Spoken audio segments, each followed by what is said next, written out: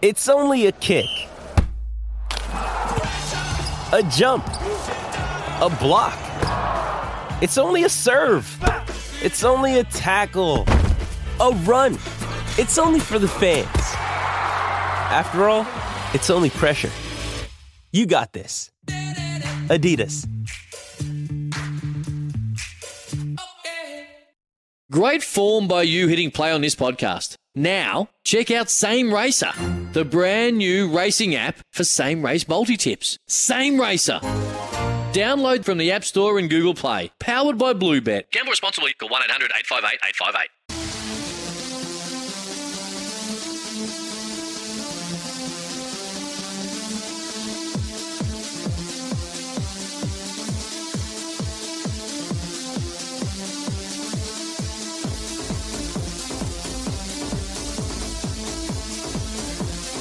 Straight from the Tony Kemp playlist on Spotify. You can search it out. What's it called on your Spotify, Kempy?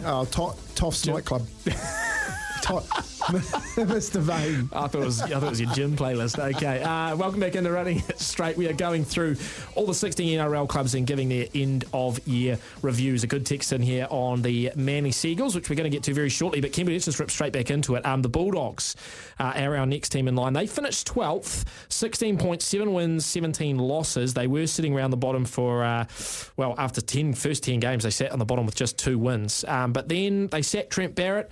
Mick Potter came in. They started to turn things around. Matt Burden came alive, and the Bulldogs started to look like a side that was getting their act together.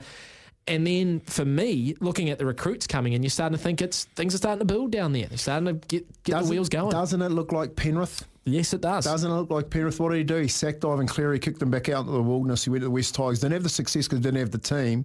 And then they brought him back in once that development model. Phil Gould, tip your hat to him. He does know what he's doing as far as developing the side within. I think that they're probably the talk of the town at the moment, the Canterbury Bulldogs. I'd get on them. I think they're the ones that are climbing the ladder next year. Mm-hmm. If you ever look what he's doing off the field, he's brought back the old boys.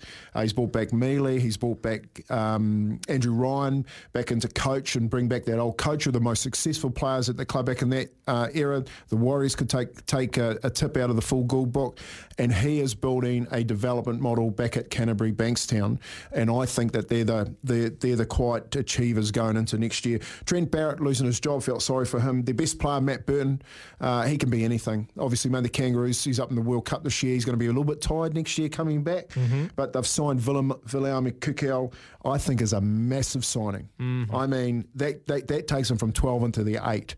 And Reid Mahoney, there's not that many good hookers around, and especially grand final hookers, and Reid Mahoney could be the standout player for the Bulldogs next year. Yeah, so 2 grand finalists there in Kikau and Reid Mahoney. So, the highlight for me throughout the season, obviously, they demolished Parramatta in round 14. They had a couple of really close games. They never really lost by a massive margin. They did generally keep the scores tight. Defence probably a little bit of an issue, though. They didn't have trouble scoring.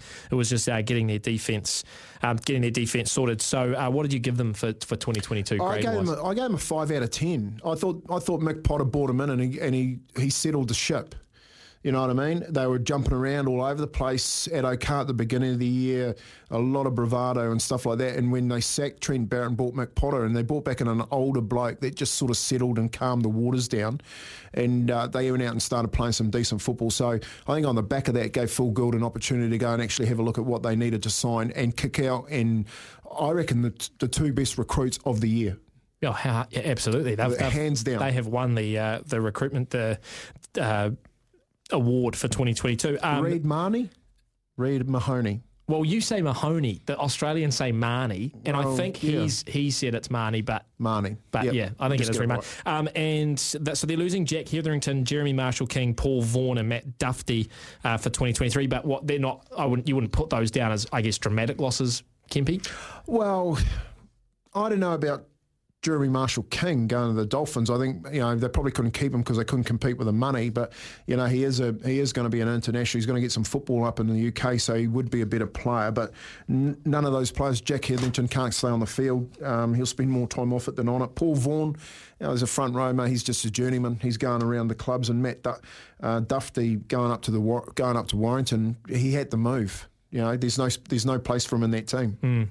Here's some tips for maintaining your Trek stick. Occasionally wash it with some soapy water or a pressure cleaner. Trex composite decking is low maintenance and won't fade, splinter or warp. Trex, the world's #1 decking brand.